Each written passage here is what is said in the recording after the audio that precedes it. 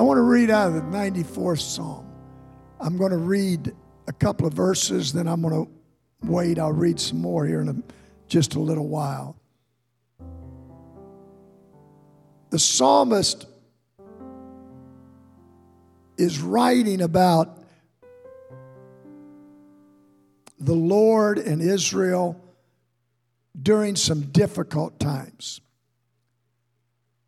He starts out, he says, "O Lord God." So we want to know who we're talking to whom vengeance belongeth. O God. That's to whom vengeance belongeth, show yourself. Now this is pretty, when he repeats it, it's pretty important. Show thyself. Lift up thyself, verse 2. Thou judge of the earth. Render a reward to the proud, or pay them for their actions. Take care of them. Verse 3. Lord, how long shall the wicked? And he repeats it. How long shall the wicked triumph? I'm going to stop there. We'll read some more in a little while. I want to talk to us this evening something that God has been dealing with me for several weeks. This was not one of those that I ever thought I'd ever use in a Bible lesson. This was one just for me. And it was good, and I got to thinking about it. Well, if it's good for me, it's good for you. Amen. Hallelujah. Glory to God. I want to talk to us tonight about God has ears and he has eyes. You didn't know you were going to learn such wisdom on a Wednesday night, did you? You know, we can set God in a place or a position to where, well, he's God. And you know, it's different. Well, let me tell you something. We were made in the likeness of God. That means who we are, what we are. God said, I'm going to make you like me. The psalmist writes something in this 94th Psalm that I think it would be good for all of us, for me, because I know I have, to hold on to take it personally, and then to pay attention to it, to really make it count. Something spoke out to me as I was reading this just in my morning devotion weeks ago. And I didn't realize at the time I was reading it that this was going to help me at all. I started reading through it, and then things just started. I slowed down, and I looked back, and I slowed down, and I thought about it again. I did not know when I started reading this that several weeks later I needed what this was saying. But God did. I didn't understand it. In that first verse, I know, I'm just going to let you understand, I know that as the psalmist is writing this is referring to, if you read the whole psalm, it's referring to wicked people who speak against the Lord and the people of God. This is God's church. This is God's house. We belong to God. It's not, and I've started to read some things I'm not, but any wrong, the 51st Psalm lets us know, David said, against thee have I sinned. Uriah was dead, but David said, my sin reaches to you. Wrong doesn't stop between us. It goes to God. But this, even though it's talking about wicked, And you see when I'm done, you can agree or disagree. I've had other people that were wrong before that I've talked to. But anyway, you find out that, yes, it is talking about wicked people. But it also can reference difficulties that can attack us. Attack us. There's so many ways that I could branch in this that I'm not. But there are times that we come under attack. It's not just life, it's attack.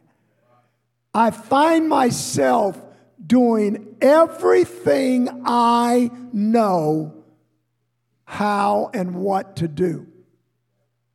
I wake up in the morning. I don't use an alarm. I wake up long before alarm, but I don't throw the clock across the room because it's time to get up. I don't get up disgusted. It's another day. Hate it. I get up. Now, she sleeps a little bit longer. If half the day's a little bit, it's a little bit longer than I do.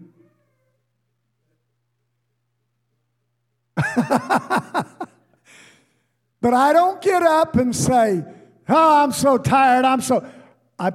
I get up before I ever get out of bed. I say, Lord, now I'm just telling you me. I do what I know to do. God, thank you for this day. Now I say it quietly because she's still asleep. God, thank you for this day. God, you're good to me. God, I ask God every morning, guide me today. Guide my steps.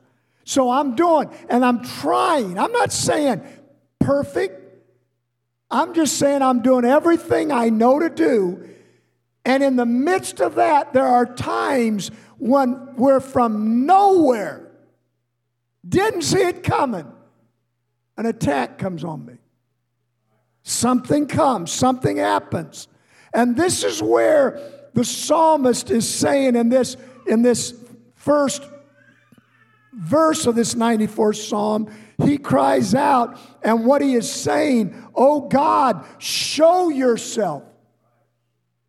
Show yourself. Another place it says, appear. So what he's saying is, I am going through some things and I need you. God, have you ever been there? God, where are you? I mean, I know I'm standing in front of a bunch of very spiritual people, but I'm going to tell you what, I've been there. God, appear. I know that when God shows up, everything's going to be all right. I know when God moves, whatever it is that's going on, I know that the enemy's going to be running and I'm going to be laughing because he's running. But until I see him, I'm in a state of, I can't figure this mess out. What's happening here? Sometimes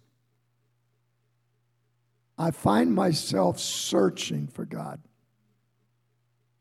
Sometimes I find myself wondering, God, and I've even asked God, Lord, when? But please, in the midst of whatever you're going through, and I'm talking about, I know some things, I know situations in people's lives and sicknesses and all. Whatever you're going through, please do not let go of the truth. He will be here. You mark it down. Just as sure as you have the faith to say, oh Lord, God will show up. Now when, I don't know. How, I don't know, but I know he will come. Now, there's some of what I'm going to say, I'm hesitant to say this, but I'm taking it somewhat out of context, but not completely. But why I'm doing this is what covered my life. I was sitting in, isn't it nice to have your chair? I got a recliner that we moved into another room. And anytime Indy comes over, if I go anywhere, when I come back, he's sitting in my recliner. And this is what I get. I come by, I stand there, I go, he goes, that's it. So then I go and find an old hard chair somewhere. But I was sitting in my recliner. It was dark outside. I was reading. I was praying. And I read this. And I kept reading it. I kept going back. I read it. And then there was something got a hold of me. I found myself, David, I was holding on to these verses. Somehow. And I have gone back, I put them in my notes where I have it, and I kept going back and kept looking at it. And what I found out over the last 3-4 weeks, it has given me a strength that I was needing that I didn't even know I was needing when I read it. That third verse says, where he said, Lord, how long? How long? Now don't just read it like, How long? And he says that twice. How long? Here he says, is the wicked, shall they continue? Will they look like they have victory, basically? But he says this, but what he is doing, he is showing us in a very intense manner, he is showing us how he felt and how we feel. Is this ever going to end? Have you ever, something happens, you get that under control, something else happens, you get that under control, and something, is this ever going to end? Now, first of all, do not let it destroy you. Do not let it hinder where you are in God. Don't you ever let circumstances pull you away from God. You allow circumstances to draw you closer to God. How long, God, is this ever going to end? The way he is describing this, it's an attack by people, wicked people that are trying to bring the Israelites down, and let me just say this, and whatever. All this mess going on, and everybody saying that what happened in Israel and those people dying and being killed, and the babies being murdered and everything. And our country and our world's applauding the destruction. This is what was going on with Israel from this time. Don't you ever, the situation going over there comes from the lineage of Abraham and Ishmael. That's where the problem comes. They hate Isaac and his lineage. They hate that side of it. And so here we are. Yes, it's people. And yes, it's talking about the wickedness. But you know what? This is also the things that we find ourselves going through. I don't want anybody to acknowledge it, but I wonder how many people's in this building right this moment that you may even have it on your mind. If anybody knew what I was faced with. Well, let me tell you, you don't have to look very many people away from you if you only knew what they were facing. This is dealing with people and dealing with things. Now, I'm going to move down. I don't even know if I gave you verse 6 or not. All right, then find it. That's all right. Verse 6. He's talking about how this is going on. In verse 6, he said, they slay or they kill the widow and the strangers, the foreigners, and murder the fatherless or the orphans. Now, I want you to take a note of this, if you would. What he's saying, how horrible they are. He's not saying they've destroyed the temple, they've taken the ark. He's not saying those things. What is he dealing with? They're killing the widows, the foreigners, the strangers that come in, and the orphans. Now, why is this so valuable?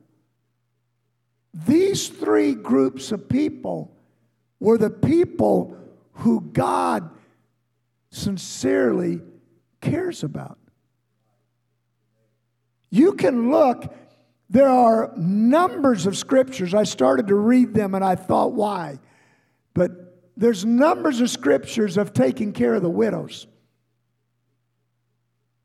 Numbers.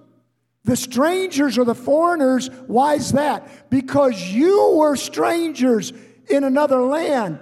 And by doing, you take care of them the way you wanted to be taken care of. That's us. And the orphans, the fatherless, we've got to take care of the children. Well, that's not my responsibility. I beg to differ with you. If you're going to walk with God, it's your responsibility. I'm going to throw this at you. I'm going to say something. It is very obvious that God has sent us people with all sorts of needs and backgrounds and situations. There are people that God has allowed to come to us not because we're so good, but because God is so good. And there's needs. I can go home to my home. I can go home and, again, sit in my chair if Indy's not there. I can take care of my stuff and just say, let the rest of the world, let them just go jump in a lake. But that's not what God says. That's not. And God has allowed us and is preparing us for something that I think phenomenal is getting ready to happen. And this is where I went when this all first started working on me. We, you, me, we better be careful if we do anything to harm those who God cares about. I had a friend of mine many years ago, pastored a church. He left because of a situation. He started reaching out into the community and brought people in. They had new people. They had just whatever. And he told me right before he left, he said, I can't stay. I said, what? He said, the church, the people of the church started to complain about the new people coming. They're dirty in our Sunday school rooms. We got too many in our Sunday school rooms. He said they're talking, they're complaining. They're sitting in my seat where I sit at church. And we don't like it. And he started listing some things that made me sick and nauseated me that they'd even think of. And so this guy did probably the thing that he should have done. He said, I'm out of here. I am telling you, I don't want to be the one who is recorded in the Word of God now as killing widows, killing strangers, foreigners, killing orphans. There's people that need us to, we've done this, but tonight they were in the process of fixing food, and they got a call. There may be 50 tonight. How many showed up? You have any idea? They had 50 hot dogs. Huh? 3 or more van loads of kids came tonight. Well, what good is that? I'm going to tell you what's that's good. They're going to hear something that they wouldn't hear otherwise. Well, what's going to happen? That's between them and God. But I know what I'm going to do. I'm going to applaud the widows, the strangers. I'm going to applaud the orphans. And I'm going to say, to God be the glory. Let's reach out. And if we get one of them, to God be the glory. To God be the glory. I am going to say this. He's not here, but Brother Paul has brought a burden for these in our community. And I 100%, I stand with him in what we are doing, and I get excited. I watch the van come up, and I'm wondering, I watched her come up because the kids come running out, and I looked, and I saw it drive off, and I just smiled. There she goes. I didn't know you did it more than once, but let me tell you something. God will bless those that bless the ones he's talking about. Amen. And this is who we are and what we are, and this is what's going on. Now verse 7 said, he said, yet they say. Don't you just love the they? People will come up, you know, they're saying, who are they? Give me a name. Who are they? Well, you know what I mean. Yeah, I do know what you mean. That's what I'm saying. They say, the Lord shall not see, neither shall the God of Jacob regard. So here's what he's saying. They're saying, okay, number one, the Lord doesn't see what I'm doing. This got me. I don't mind telling you. I've had to go back, and I wanted to put it off on my wife, but I had to take it myself first. She's getting it later. But they say, the Lord doesn't see it. What are you talking about? I'm talking about what I'm not doing in church, what I'm doing every place else. What I'm thinking I can get by with. They say, according to this, he's not paying attention to it. Sean, with some of this CR stuff, when it feels like there's nothing going on, should there not be one person here, you're still doing CR. And you're not doing it for this. We're doing it for him. That's what we're doing this for. That's why we do the things that we do, and we go the way that we go. What they were saying, according to what he said, they're saying, I can do what I want because he doesn't see me. How brilliant do you have to be when you're talking about God to think that God does not know? I looked through a litany of scriptures today, just verse after verse after verse after verse of the Lord knowing what they're thinking. The Lord knows what's in the heart. I don't have to say one thing. God knows. God sees it well. They're saying, now what are you talking about? I'm saying that they're saying the people that are killing these people that God cares about, they're saying God doesn't see me.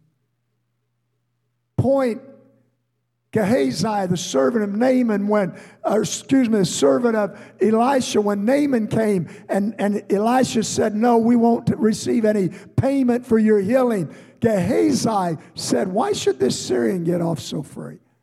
I'll go after him. I'll lie to him. And I'll get something for it. He comes back, and the prophet said, where were you, Gehazi? Gehazi just simply said, I didn't go anywhere. Really? The prophet said, I went with you in spirit when the man turned around in his chariot to speak to you. I was there. This led me to thinking about me. I know God sees. I know God hears. And I know He cares. I love when I spend time with God by myself. Because I don't worry about anybody listening to what I'm saying. I've said some really neat things by myself, you know. And me and God, I think He no, that's not.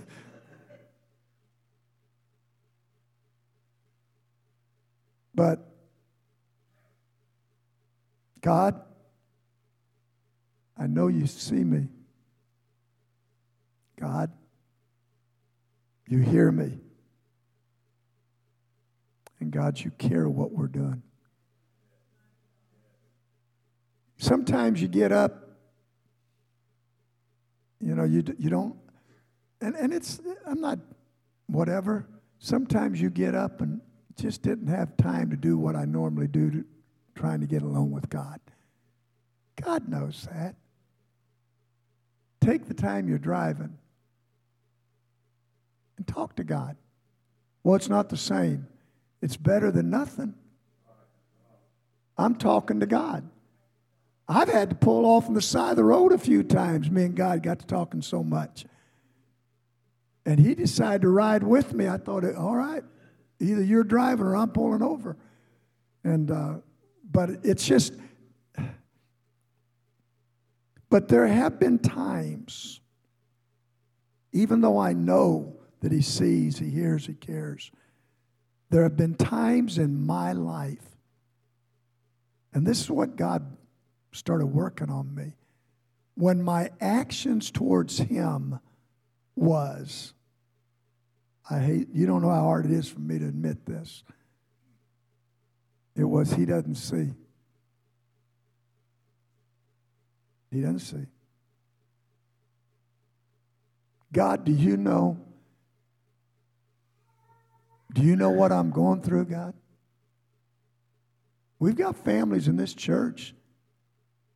Do you know what they're going through? God, do you see their pain, their hurt? I'm just saying, okay, it depends how you want to look at it. I'm saying that these situations that can come against us, these same situations can be the thing that's trying to say, God doesn't care about you. God, we about get it whipped and then something else happens. We think we're on the go and everything's going to be good, and then something else falls apart. God, and I've done it. Do you know what I'm going through? And this is where I'm getting ready to majorly probably or more take it out of context. But I do believe that this is applicable to what I should take out of this psalm. If He is saying the things that He's saying about those who do not walk with God, they don't know God. And if He's declaring how wrong they are, just try it on for a moment. See what you think. How much more does this come against you and me who do know what's right in God? And I fail, God. I know Him. If I have the actions of one who is declaring he doesn't see or he doesn't hear, if that's my action, well, what are you talking about? I'm talking about I can do it and not ever be worried about it, not be concerned about it, don't care about it, never repent over it. There is strength in what the psalmist says here. Now, I'm going to read a verse, and then I'm going to move into another translation. I'm still reading out of the Bible. Sometimes the King James was written by British. The these and thous, Jesus did not thee and thou anything. He didn't standest. That was the English and whatever's going on. But I'm going to read it out of another translation. And when I read this out of this translation, this is what hit me upside the head. So I'm going to read verse 8 out of the King James. Understand, ye brutish. I like that word. Not real sure what it means, but I like it. Understand, ye brutish among the people, and ye fools, when will ye be wise? All right. Now, y'all don't get mad at me because it's out of the Bible, okay? This is another translation. Pay attention, you stupid people. Oh, my, sometimes what good preaching. When will you become wise, you fools? I read that over and over and over and over. And then I went into, I'm not going to read it, I went into Galatians, and sure enough, it was there when he said, have you become wise? You know, he's talking about fools in Galatians. You've left, he said, you stupid people. So even Paul's talking that way. The apostle knew. But in verse 9, he said, God created ears. I read some writers, it was talking, if you read that in depth, it's talking, in the way that it's the description of it, he put the holes, and one writer said, he put your ears right where they needed to be. He said, this writer said, close to the brain. I'm glad he doesn't have one right here. What'd you say? You know, what? He created ears. Don't you think that he can hear? Now, in other words, he gave you ears, and you're going to say that God can't hear? And then he goes on, and he says, he teaches people, he formed eyes. Do you think he can't see? Is God going to give you something that he himself doesn't have? We're talking about when we talk to God, we're talking about what we see and all of this stuff. He disciplines nations. Do you think he can't punish? Do you think I can get by and just do whatever? Don't you know if he disciplined nations, he'd discipline his church?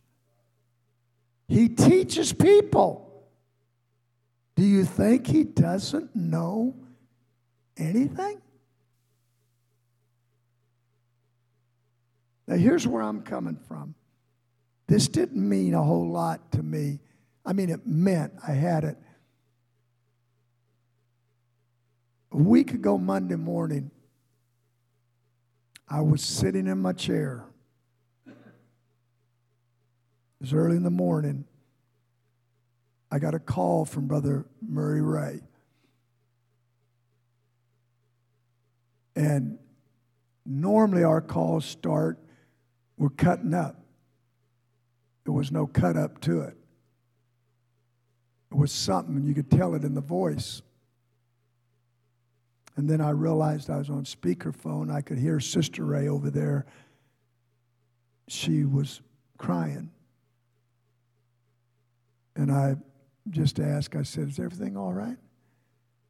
He said, well, not really. He said, I just came from the doctor. He said, I had some tests run. And he said, the doctor who has done this thousands of times took us in the office, and he said, I don't want to alarm you. Said the tests aren't back, but I know what I saw. You have a very large tumor.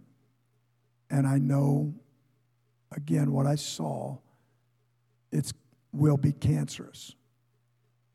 And then he said, now I don't want to just alarm. Well, if you don't want to alarm, don't tell me those things. And he began to describe what he's going to have to go through, what type of surgery and everything. And he said, he called me, and then he called Brother Rich. He said, I'm not going to let my family know until we get the report back. And so we were all, and I went up to BB to work on their church, to help them do some work, and the Rays had to come through, and so we met them. And when we met, there were tears all the way around. And he just knew. But then Friday, and I kept thinking about this scripture. I kept thinking about it. But then Friday, I get a phone call. I told him, I said, he was expecting to get a week out before he'd get any report from the pathologist. I get a phone call. He said, the pathologist just called. And he said, there's absolutely no sign of cancer whatsoever. Now, you think whatever you want to think. I don't think a doctor this is his field. This is what he does. I don't think he looks at something and goes on and expresses it. If anything, they'd want to downplay it. He was trying to prepare them because he's on his way to MD Anderson. And there's no cancer. I spoke with Brother Ray just before the service, and he said, I don't even think about it until they're going to remove the tumor, but they said there's no cancer. Okay, so that's good. But then I talked with my niece, Annette, and you know what all she's gone through. There's a young lady in their church, Shauna Blackburn. She's in her early 40s. Beautiful lady, beautiful lady. They found out a while back that she had stage 4 cancer. They didn't give her a chance to live. Well, things started working, and she was doing better and doing better and doing better. Then a tumor came up on her, and it was growing rapidly. The doctors were alarmed. She was alarmed. Everybody was alarmed. Very bad. Brother Philip Jordan called her and the ministerial staff together Sunday. She was going in Monday for her test. And they prayed over her. They got a call that afternoon. The very obvious tumor that was large had begun to shrink. And what the doctors had seen a few days earlier, she went back, and the doctor said, hey, this thing's taking care of itself. We're not going to have to do. Now, what I'm saying is,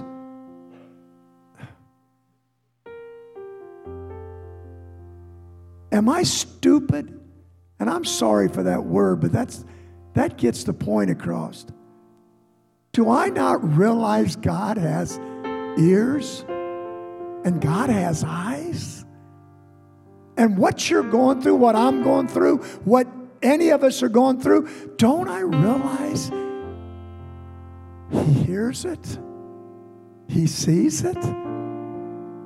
Why am I thinking that I'm going through what no one else? No. God has it. God has it. He's going to take care of us. And I have been so encouraged over a passage that meant absolutely nothing to me. Nothing. Until I started applying it to where I am. God, thank you for having eyes and ears. Thank you, God. Okay, carry on. He gave us feelings. Thank you for being able to feel our hurts. We're supposed to have compassion. One of the greatest statements made in the Word is when it talks about, and He had compassion towards them. Compassion's the only reason some of us hadn't been knocked off planet Earth a long time ago. Because God cares. God cares. Let's stand together, please.